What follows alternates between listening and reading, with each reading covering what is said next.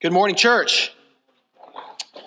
The age we live in has an interesting relationship with the concept of confidence. If someone is very confident in their political beliefs in our culture, confidence is a very bad thing. If someone is confident in how to fix your car, that is a great thing. If someone is confident in their theological views, it is considered arrogant and even prideful. If someone is confident in their ability to make your house more of an open concept for just the right amount of money, we are thrilled. About the only unanimous area where confidence is universally praised is in the realm of athletics. See, when the game was on the line, you never doubted who would take the winning shot in the 1990s for the Chicago Bulls. Who was it? It was Michael Jordan. Everyone on the team knew it. Michael Jordan knew it. The fans knew it. When the Falcons were up 28-3 in the Super Bowl, you never counted out the Patriots because of the confidence of Tom Brady. But what about when an athlete loses confidence? Consider Simone Biles from just a few years ago. You might know Simone Biles as arguably the greatest gymnast ever to compete. However, during the 2020 Olympics, Ms. Biles removed herself from competition because she lost confidence in her ability to compete in a safe and competitive manner. Luckily, she has regained her confidence, and we look forward to seeing her compete in the 2024 Olympics for Team USA. See, we can clearly see how important confidence is for an athlete. But what I want to ask you about this morning is, what about confidence for a Christian? What about confidence for a Christian? I want to propose to you this morning that God's desire is for you to walk in confidence as a Christian. Confidence. Now, I am not talking about self-confidence. I'm not talking about self-confidence. I'm talking about a deep, steadfast confidence in the Lord. If we're going to do what God has called us to do as Christians in this life, if we're going to cross the ocean and take Bibles to Uganda, leave our families behind, if we're going to do all those things that Roger was just talking about in this community and in this church, if we're going to be parents who disciple children, friends, it will take a deep confidence in the Lord to do so. My main point this morning, kind of already said it, is this: God's desire for his people is for them to stand confident before him and confident in this world.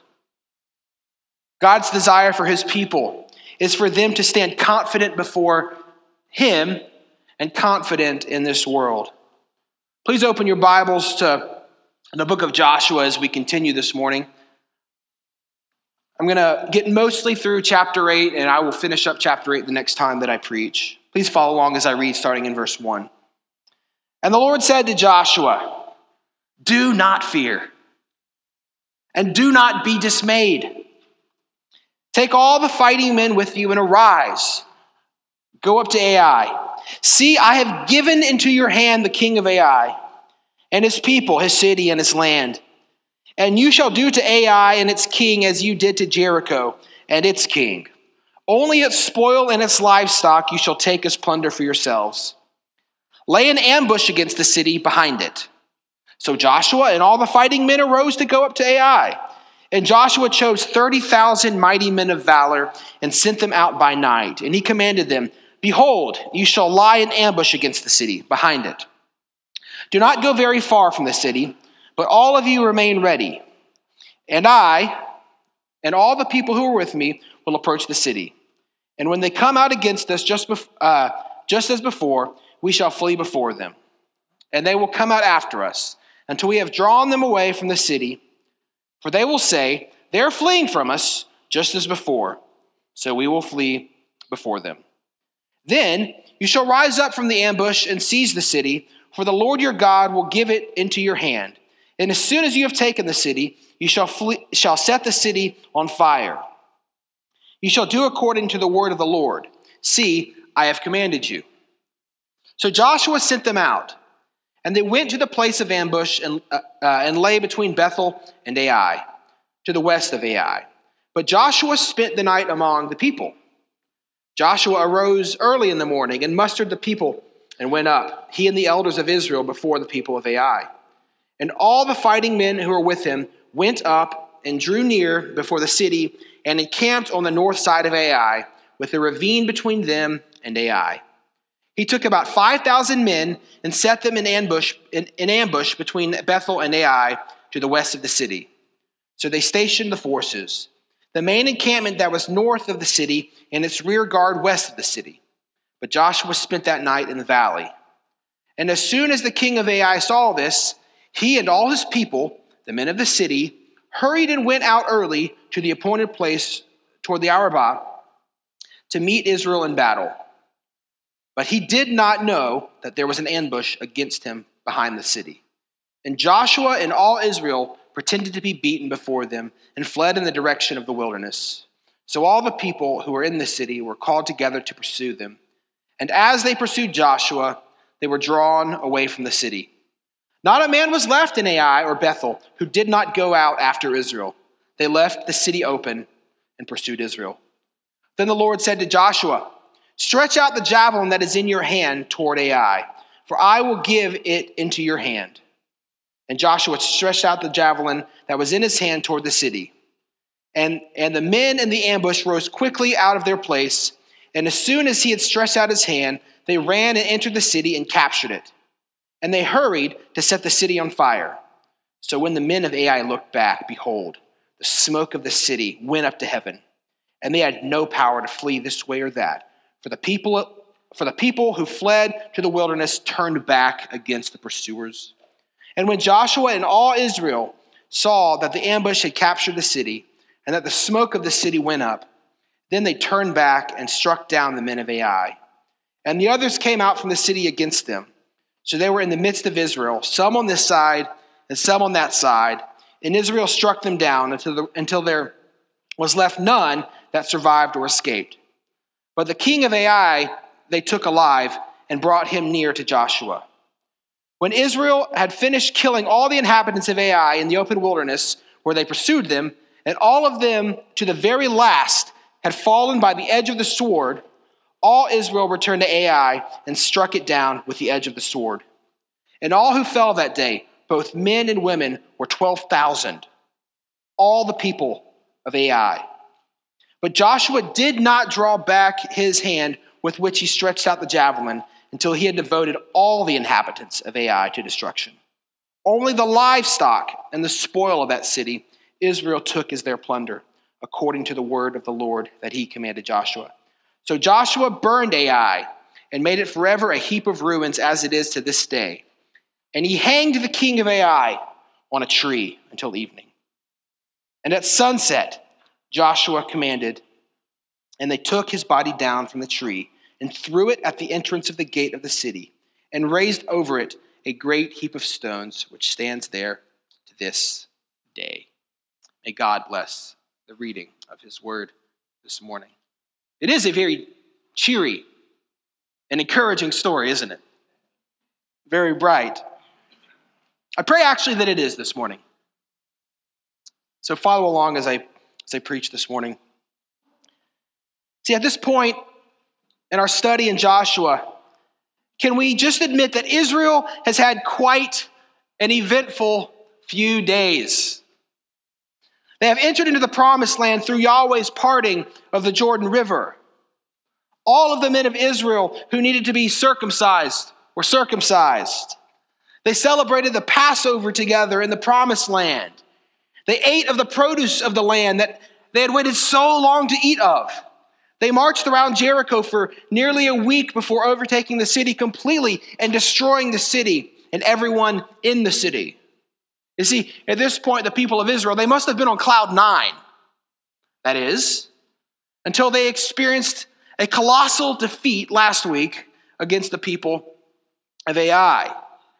They unexpectedly lost 36 Israelite men in the battle with Ai, which ultimately resulted in Israel retreating back to their camp. Of course, you might recall from last week that this was because there was sin in the midst of Israel. You see, a man named Achan coveted what belonged to the Lord and ultimately stole a cloak, silver, and some gold from the Lord. Because of his sin, the Lord held the whole nation accountable. As the Lord brought judgment against them, Joshua and the elders were in mourning. The people of Israel's hearts, they melted within them. No longer were they confident. No longer were their hearts burning within them. They knew that the Lord's hand was against them. They saw it very clearly that the Lord's anger was burning against them. Therefore, the only option they had if they wanted to live was to trust the Lord by putting Achan to death and his family and all of his possessions, burning them. You see, the Lord used the people of Israel to bring judgment to Achan. And we saw in chapter 7, verse 26, that the Lord turned from his burning anger. He turned from his burning anger towards the people of Israel. Can you imagine in that moment? Can you imagine how that must have felt? I mean, genuinely think about it. Put yourselves in their shoes. The God of all the universe's anger was actively burning against his people. And then it wasn't. Let that sink in. Just consider for one moment that God's anger was not invisible. God's anger wasn't just a concept. It wasn't philosophical. It wasn't just an idea. It wasn't abstract in the slightest. They literally saw God working against their nation. You see, his judgment was received loud and clear until it wasn't. Until it wasn't. You see, they knew what it was like to receive God's judgment and then experience the joy of no longer being under the judgment of God. See, of course, this is the story of every Christian. This is the story of every Christian. See, if your faith is in Jesus Christ alone for salvation, you have gone from death to life, from orphans to children of God, from recipients of God's wrath to recipients of God's blessings in Jesus Christ. We have gone from being God's enemies to being reconciled to God. What a Savior. And so this morning, I want us to answer this question. What should the fact that we have been reconciled to God produce in our hearts? What does God desire to produce in our hearts as a result of being reconciled to him? I have 2 points this morning. One, reconciliation should result in a confidence before God. Reconciliation should result in a confidence before God. You see, after the burning anger of God is turned away from his people in chapter 7, what are the first 3 words that God speaks to his people in chapter 8? What does he say? He says, do not fear. Do not fear. Are there 3 better words that God could speak to his people than this? Do not fear. Now, if you've been following along in Joshua, you'll know that this is an interesting imperative from the Lord, because the Lord has already multiple times explicitly called his people to do what? To fear. See, you might remember from Joshua 4:24 that the Lord's desire in bringing the nation into the promised land by parting the Jordan River was what? So that they would fear him forever. Forever. So what context here is the Lord calling the Israelites not to fear? And what context is he calling the Israelites to fear? Well, as I've mentioned before, he does desire for his people to fear him. However, this isn't a fear that runs and hides from God like Adam did. This is a fear that strikes all into the hearts of his people as they see God clearly for who he is. We recognize just how holy he is and how insignificant that we are. We see how righteous he is and how wretched we are. We see how powerful he is and how powerless we are. We see the Lord for who he is. And as we see the Lord, we don't approach him lightly or casually. Jesus is not, as the popular shirt says, our homeboy. He is our King. He is our Lord. We approach him reverently. We approach him with fear. However, our hearts do desire him as we see him. We desire fellowship with him, and we desire to be near to him. And as we gaze upon his justice and as we gaze upon his wrath, what we desire is we desire to obey him. See, this is more than simple respect and adoration. It is truly a good and righteous fear. Yet, there is a sense in which God calls his covenant people not to fear as well. Not to fear. See, God's covenant people do not need to fear God's wrath. It's a good place for an amen. So I alluded to this a little bit last week. God's true covenant people will never, ever receive God's wrath. Ever. Now, why would that be the case here in Joshua verse 8, or Joshua 8:1? Because their sin had been atoned for by the blood of Achan. Leviticus 17:11, it says this, "For the life of the flesh is in the blood, and I have given it for you on the altar to make atonement for your souls. For it is the blood that makes atonement by the life." Hebrews 9:22 also tells us that without the shedding of blood, there is no forgiveness of sins. See, the wrath of God had turned from the Israelites because of the shedding of Achan's blood and his family's blood.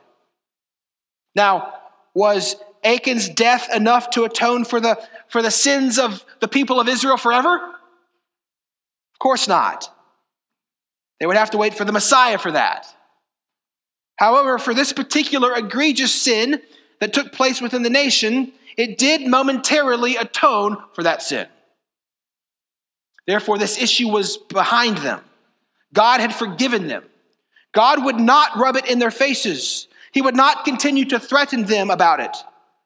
They would need, of course, to walk by faith. This would involve the continuation of sacrificing bulls and goats to make atonement for the sins of Israel.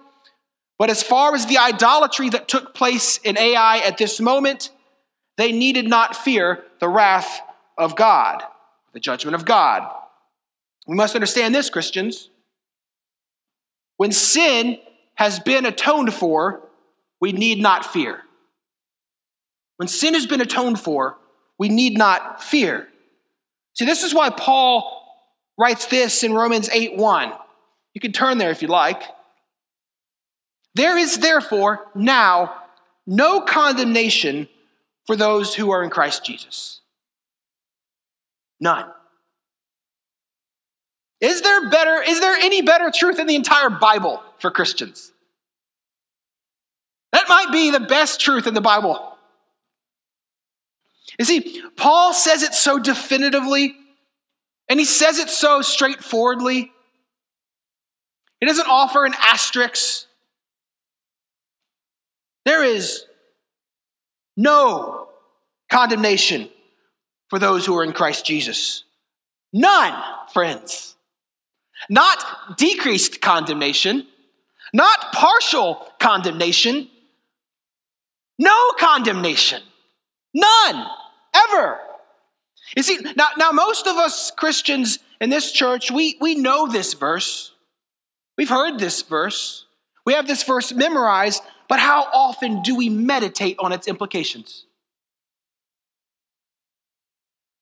There is no more guilty verdict for those who are in Christ Jesus.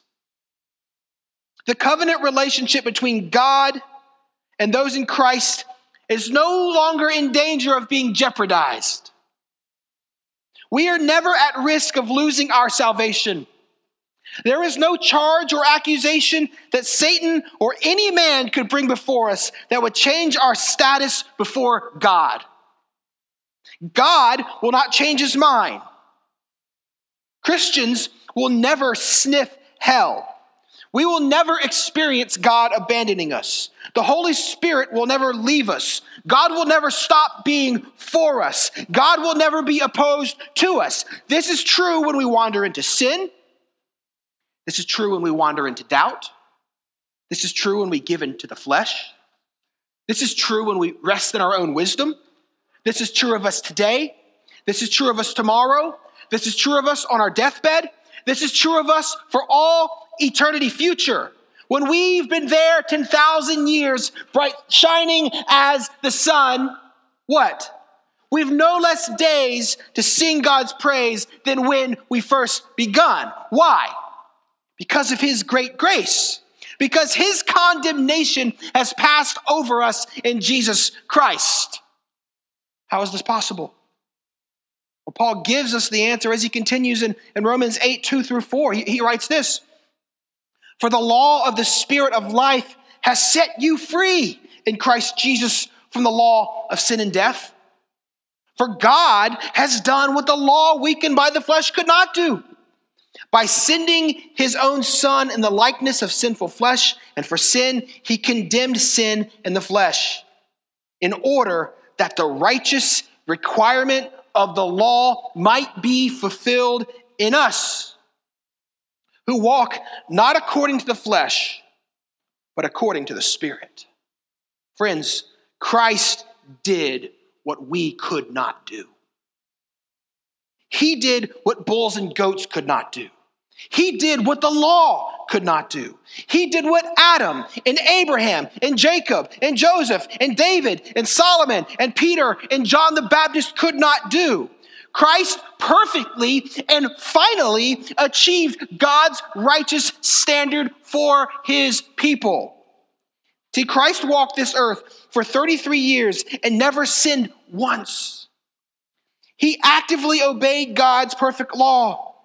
And then he offered himself to make atonement for our sins. And through his sacrificial death, Jesus took our sin so that we might take his righteousness. See, through Jesus, the righteous requirement of the law was fulfilled for us and in us. God's wrath is completely satisfied by the death of his Son, Jesus. Now back up. Don't miss the end of Romans 8:1. This is true of those who are in Christ Jesus, who've trusted alone in him for salvation. See, they have rejected any and all efforts to try to appease the wrath of God on their own. They recognize that there is nothing that they could do on their own to satisfy God's wrath. They could never work hard enough to earn God's favor. They recognize that that is only found in Christ alone. They recognize that on their own they stand condemned before God because of their sin. Therefore, they desire to forsake their sinfulness and rebellion towards God and recognize Jesus' lordship over them. They desire to die to their old ways and to walk in newness of life with Jesus. This is a Christian, friends. It is only for such people who have trusted in Christ that there is no condemnation, period. No one else. Then notice the next imperative back in Joshua 8 that God gives the Israelites through Joshua in verse 1. He says, be not dismayed. Be not dismayed. Do not fear and be not dismayed. You see, God's desire and command for his people was for them not to be discouraged and not to be faint-hearted. You see, we can imagine how easy it would have been for them to have felt discouragement after all that happened in the previous chapter. Can you imagine walking in that discouragement after what just happened?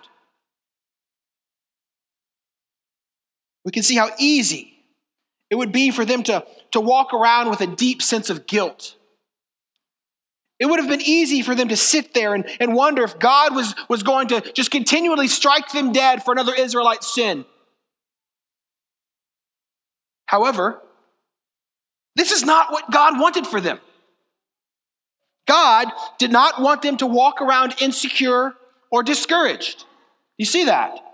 Rather, God wanted his people to remember his faithfulness and his covenant love towards them and to be encouraged, to not be dismayed. See, as the Israelites' sin had been atoned for, God was about to send them into battle, and he wanted them to be confident as they went.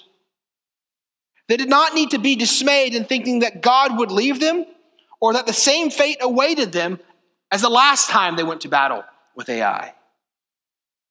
Christians, did you know that God's desire isn't for Christians to walk around dismayed today also?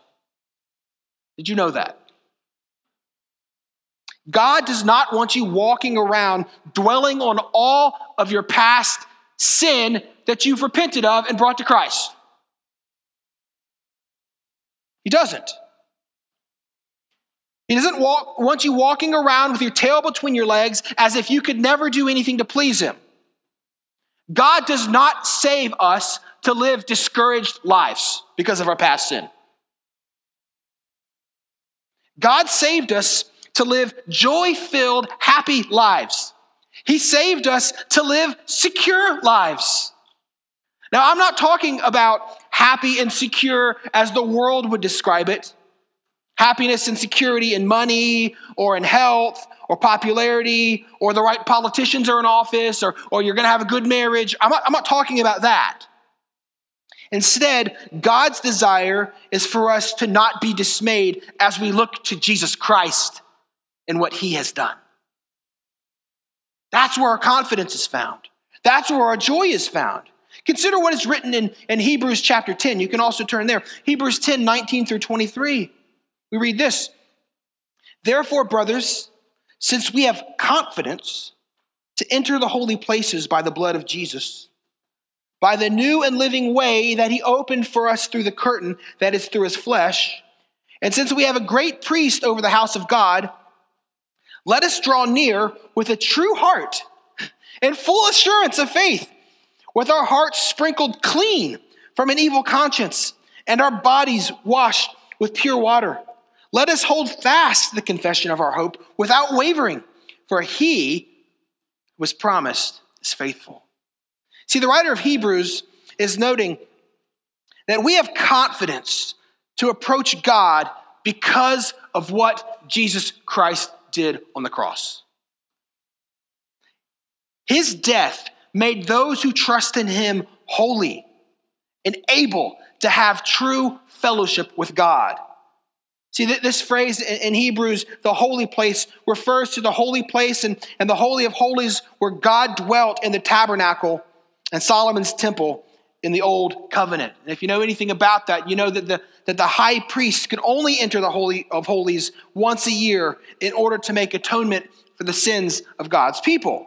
And he could only enter the Holy of Holies after making atonement for his own sin by blood sacrifice. Yet, because of Jesus' death making atonement for our sins, friends, we have confidence to enter the most holy place over and over and over and over again.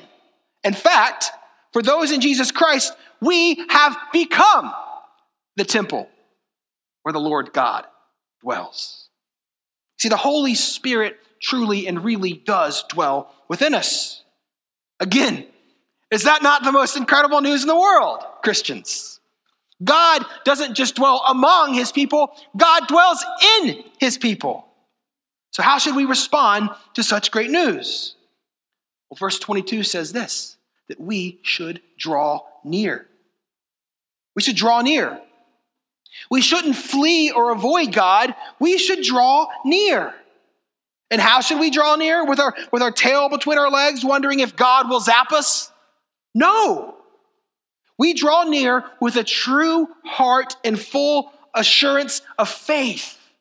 Said differently, we should authentically draw near to God in full confidence of what Jesus Christ did on the cross for us. Is this self-confidence? No. Is this confidence in our character? No. This is confidence in Jesus' death on the cross. You see, we don't approach God looking at the ground like a kid who's too afraid to ask his daddy a question. That's not how we approach God. We can come in full confidence because of the Lord. Because we're good enough? No.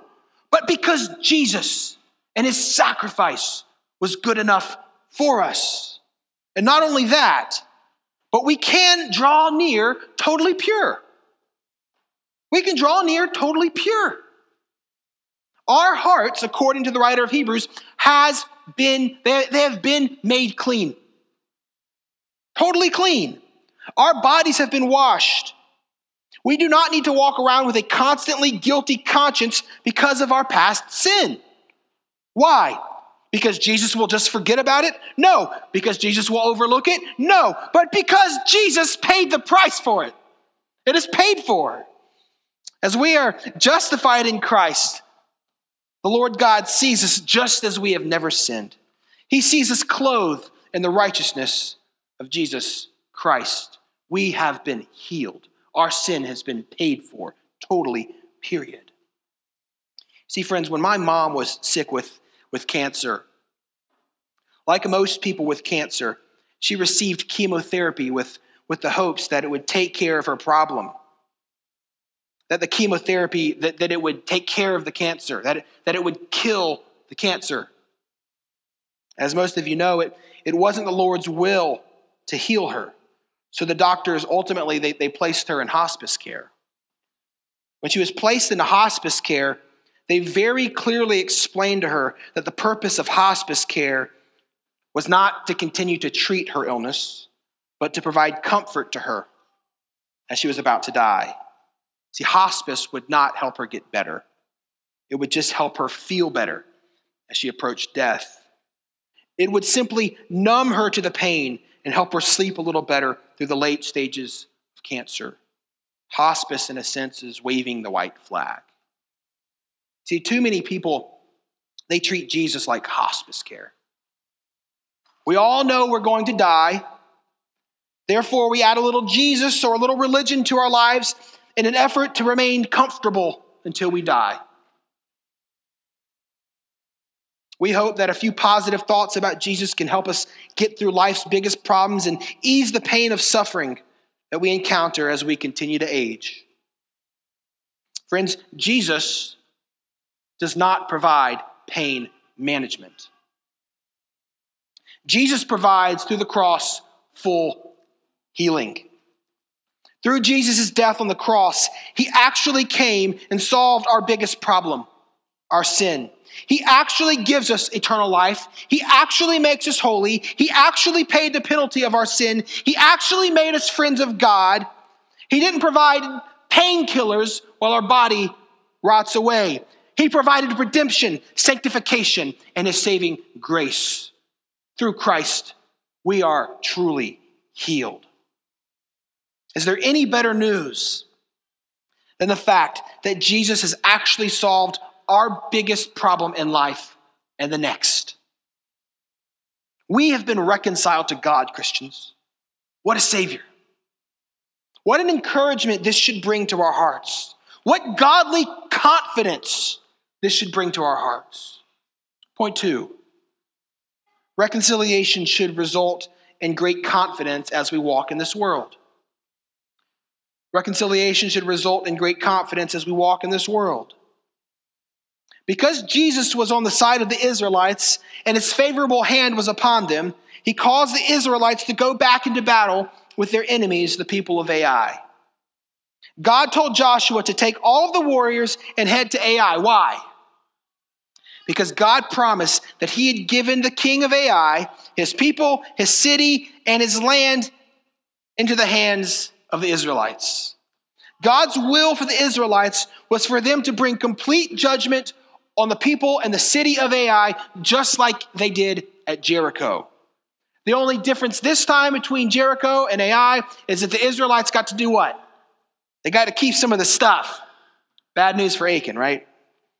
God even laid out a specific strategy for the Israelites. They would defeat the people of Ai by ambushing them. It reads like a really good war story, a really good battle strategy.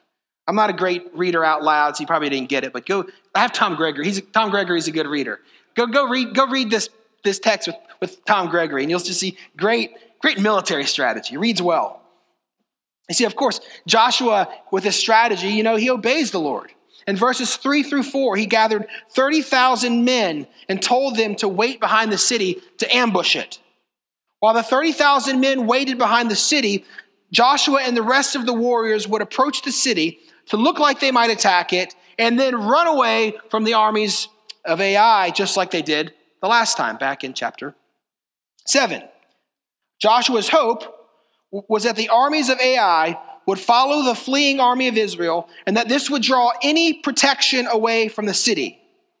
At that point, while the city remained unprotected, the 30,000 men who were waiting behind the city would ambush the city, and the Lord had promised to give them certain victory. Therefore, they would set the city on fire. They would devote the city of Ai to complete destruction, like the city of Jericho. Because of the sin of the people of Ai, the certain wrath and judgment of God would come upon that city. See, and then we see in verses 10 through 23, we see that the plan could not have unfolded more perfectly. Joshua took 5,000 men and set them in ambush between the cities of Bethel and Ai. At that point, Joshua and his warriors approached the city of Ai. Just as they planned in verse 14, as soon as the king of Ai saw Israel approaching, every male in the city, including the king, left the city to do battle with Israel. So then Israel, they pretend to retreat into the wilderness. Then we see that every man, not only in Ai, but also in Bethel, followed the Israelites into the wilderness. Every man in these cities, they leave their post, they leave their city, they're like, we got them. You see, and verse 17 points out this, that Ai was left wide open. Wide open. It was vulnerable to attack.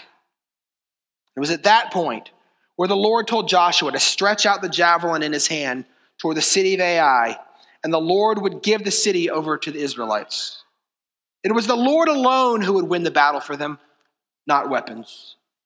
As soon as Joshua raised his javelin, those who were hiding in ambush, they took the city. They literally captured the city. They literally set it on fire, and they literally watched it burn. As soon as they started to burn it, all of a sudden the text tells us the smoke began to rise. Then verse 20 tells us that the men of Ai saw the smoke. They looked back at their city and their homes. They saw it burning. Everything they worked for, gone. Their wives and their children, gone. Not only that, but the Israelites that had been retreating, they turned back around and began doing battle with them. They could not even turn back to go home because their whole city was under Israeli control. In other words, these enemies of God were surrounded by the people of God on every side. And the text tells us that not a single citizen of Ai survived, except for who? The king. Verse 25 tells us that 12,000 people died in Ai that very day. Like Jericho, every inhabitant was devoted to complete destruction. It's amazing when you think about it, from start to finish, how the king of Ai, he saw all of this. He saw the city burned. He saw his citizens killed. He saw the plundering of their goods. You see, in their first battle with the people of Israel, the king was caught off guard. They fought for their lives. And they were content to simply drive away the Israelites and to kill 36 of them. They were content. Yet the second time, the people of Ai were confident. They drove them away the first time, they would do it again. Only this time, the armies of Ai and Bethel followed them into the wilderness. They were content on finishing the job. They were content on killing the people of Israel. You see, they thought this, that all of those other groups in the past, like Egypt or Jericho, they couldn't handle the God of Israel. But the people of Ai, the king of Ai, oh, we can handle the Lord God. We can handle the people of God. So the king waged war against the God of Israel and against Israel. And what happened to the king that waged war against God? He was hung on a tree. After he died, his body was thrown at the entrance to the city, and stones were thrown on it, just like they did Achan. See, this giant heap of stones was a reminder to the world of what happens to those who oppose God. Complete judgment. Now, I've talked a lot through Joshua so far about the judgment of God and its ramifications towards those who reject Christ in almost every single sermon so far. However, I want us to consider the truth and its ramifications for Christians today. We've talked about its ramifications for those who reject God. I want to talk about its ramifications for Christians. See, God doesn't just expect us to be sad that his enemies will receive judgment. He doesn't expect us to just feel compassion that his enemies will receive judgment. The fact that God's enemies will receive judgment should give disciples of Jesus Christ confidence in this life as well. I want us to consider this angle. See, Jesus told his disciples in John 15. John 15, Jesus says this, "If the world hates you, know that it has hated me before it hated you. If you were of the world would love you as its own. But because you are not of the world, but I chose you out of the world, therefore the world hates you." Do you know that, Christians? Do you know that the world hates you? Do you expect that the world hates you? Or do you expect that they're going to love you? Jesus said this, "Remember the word that I said to you, a servant is not greater than his master. If they persecuted me, they will also persecute you. If they kept my word, they will also keep yours." Friends, we must expect, not just intellectually understand, we must expect that the world is going to hate us in this life. That should be an expectation that you have. We must fully expect persecution in this life. Why? Because our sovereign King told us it would come. If they persecuted him, they will persecute us. Paul reiterated the same point in his epistle to Timothy in 2 Timothy 3:12. You know this, he said, "Indeed, all who desire to live a godly life in Christ Jesus will be persecuted. Some? A few? How many? All. If you desire, friends, to be a faithful Christian, you will be persecuted. For some, it is intense persecution. For others, it is minor. However, the Bible tells us that all who desire to be a faithful disciple of Jesus will experience some persecution. You might say, Brian, I haven't experienced any persecution. Friend, start sharing your faith. Start calling for repentance. Start calling for biblical reformation in the church. Start advocating for biblical truth. Start living with biblical conviction, and then you'll experience some persecution. Sit back and never mention Jesus. Live in such a way that your coworkers or your classmates don't even know that you're a Christian. Not so much. That's also called not a faithful Christian. Not an obedient Christian. Jesus assumes and commands that his disciples would be obedient. Most of the persecution that we experience in this country, friends, it's fairly tame compared to what our brothers and sisters around the globe are facing. According to a website called opendoors.org, in Nigeria, it is common for Christians' villages to be raided by Boko Haram, where families are torn apart and often thrown into human trafficking for following Jesus. Christians who leave their Muslim upbringings and they're completely abandoned and considered dead by their families.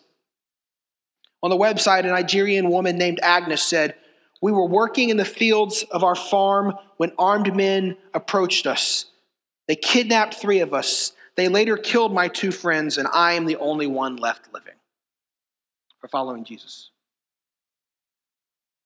In Kazakhstan, Open Doors also notes this: when somebody becomes a Christian, they're at a high risk of being locked up by their families, kept from any other Christians, verbally and physically abused, and potentially cut off from their family and community.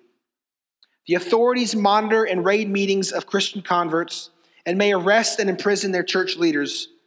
The authorities raid Christian gatherings and confine, detain, and imprison believers, particularly Christian leaders.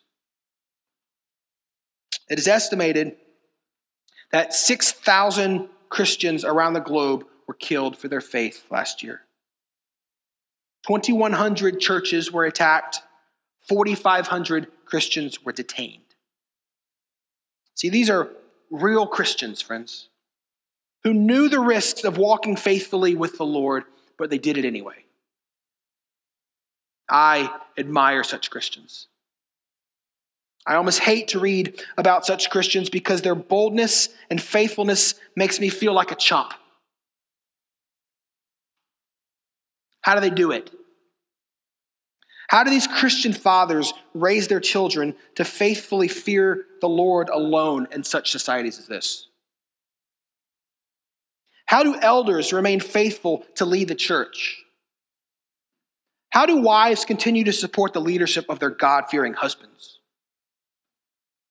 When family members are being literally killed for following Jesus, where do they look? They look to passages like Joshua 8. And they know that God will bring complete justice to all those who oppose him. God will bring complete justice to all of those who harm God's people. They know that in the end, God wins. In the end, God's people, they win. See, there may be days or seasons where it looks like the world is winning. For a moment, it looked like AI might devour Israel completely. For a moment in the future, it looks like Babylon would devour Israel completely. See, for a moment, it looked like Rome and Israel would devour Jesus. But know this, every time, our God stands undefeated. In fact, God is not fazed at all by those that hate him. Our God is not fazed. He is not moved 1 inch by people who raise their fists at him. He doesn't break a sweat. He doesn't alter plans. He doesn't look at the current state of our country full of people who rage against him and become worried. He is not rattled by the many abortion bills that were passed in many state legislatures throughout this week. He is not taken aback by the many false teachers in our country that are filled to the brim with people looking for man-centered theology. He is not confounded at a culture that praises what the Bible calls vile and sinful. He is not confused by Wall Street greed, Hollywood fornication, and idolatry on Capitol Hill. In fact, do you want to know how God responds to such fools that rail against him? Psalm 2 says that God laughs. He laughs. He laughs at those who shake their fist at him. Why? Because the Lord Jesus will break them with a rod of iron. He will dash them to pieces. You see, there comes a day when each and every one of us who are Christians, with our very eyes, we will see all of God's enemies under his feet.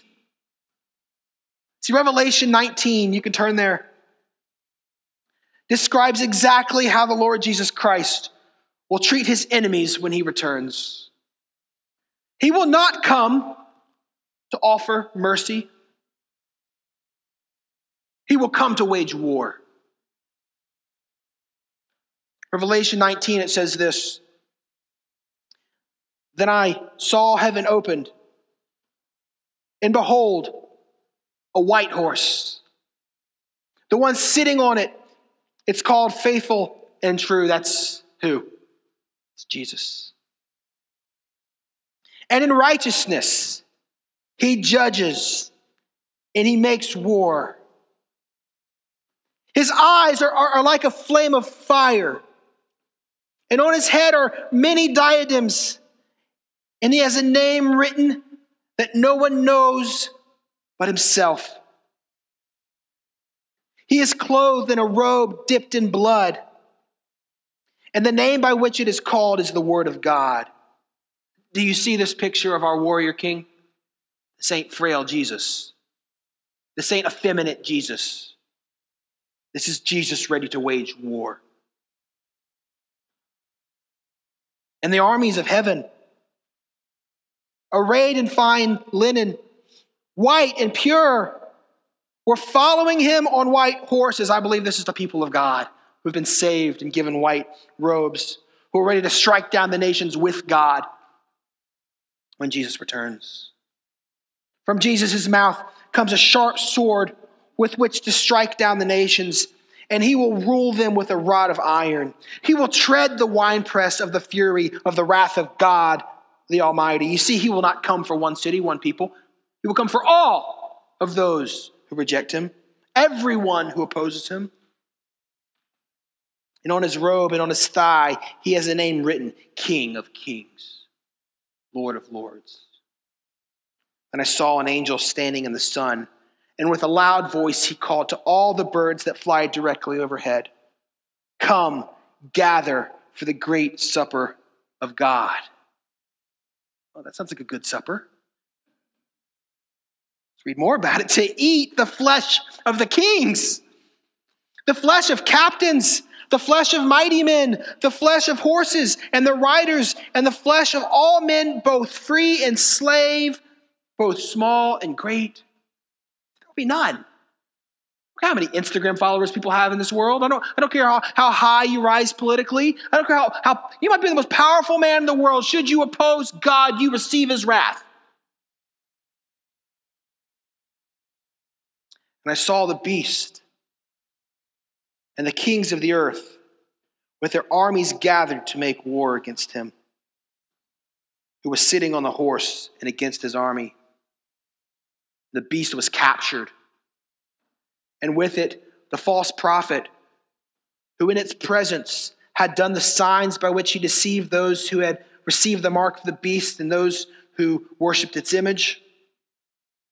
These two were thrown alive into the lake of fire that burns with sulfur, and the rest were slain by the sword that came from the mouth of him who was sitting on the horse, and all the birds gorged with their flesh. Get a picture here?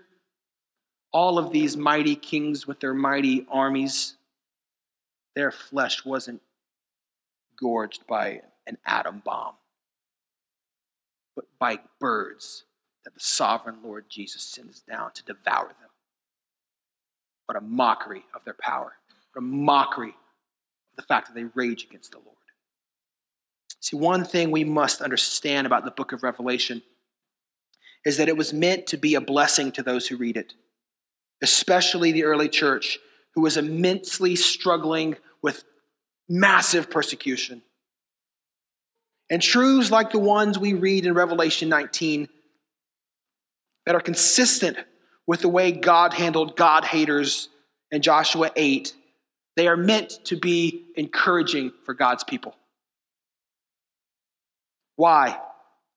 Because we know this, that a life following after Jesus Christ, it never fails. It never fails. It always satisfies. It always pays off. Justice is always satisfied. You see, it might result in the loss of our earthly lives, but in the end, we get to reign with Jesus. It might result in the loss of our earthly income, but our end prize is the Lord Jesus. It might result in the loss of our reputation before men, but in the end, God will identify his chosen people as well done, good and faithful servants. See, just like the Israelites could faithfully walk into mission at the battlefield, knowing that they had certain victory, we can live confident and obedient lives to Jesus, knowing this, that we will one day reign with him. As I close, I want us to see that being reconciled to God, it really and truly does change a person. See, God doesn't intend to have some Christians who are confident in Jesus' work on their behalf and who are living confidently on mission, while there are other Christians who are constantly doubting Jesus' work and who are afraid of persecution and the culture and failure. Not God's will. God's will for you, Christian, is to be confident. Not self-confident. We're talking about a deep confidence in God. Confidence isn't just fuel for the Christian life. It is the Christian life. It is the Christian life. See, God wants you walking around convinced of the sufficiency of what Jesus accomplished on the cross for you. He doesn't want you succumbing to works righteousness. He doesn't want you wallowing in self-pity over the sin in your past that you've already confessed and repented of. He doesn't want you constantly doubting your salvation. He wants you to look to the cross and walk in the confidence that it produces. This is God's will for your life, Christian. God wants you completely confident of the victory that is in Jesus Christ. God wants you convinced that in the end, you will win because you are in Jesus Christ. God wants you convinced that all the vain pleasures of this world will burn when Jesus Christ comes. God wants you convinced that God will one day judge the wicked. God wants you convinced that even if persecution comes, it will all be righted in the end by Jesus. God wants you convinced that suffering for the gospel, it is indeed worth it. And if you're convinced of such things, how then will you live? See, such truths will massively change your life. You will joyfully give your life to the glory of God in this world. You will joyfully seek to obey God and turn from your sin. You will joyfully pursue knowing the Lord Jesus Christ through the scriptures. You will joyfully share the gospel and take it to the nations. You won't waste your life on dumb, frivolous things. You will live for what really matters, but only if you're convinced. Only if you're convinced. And that is what I want for our church. More importantly, this is what the Lord God wants for our church. Lord, give us steadfast confidence in your holy name.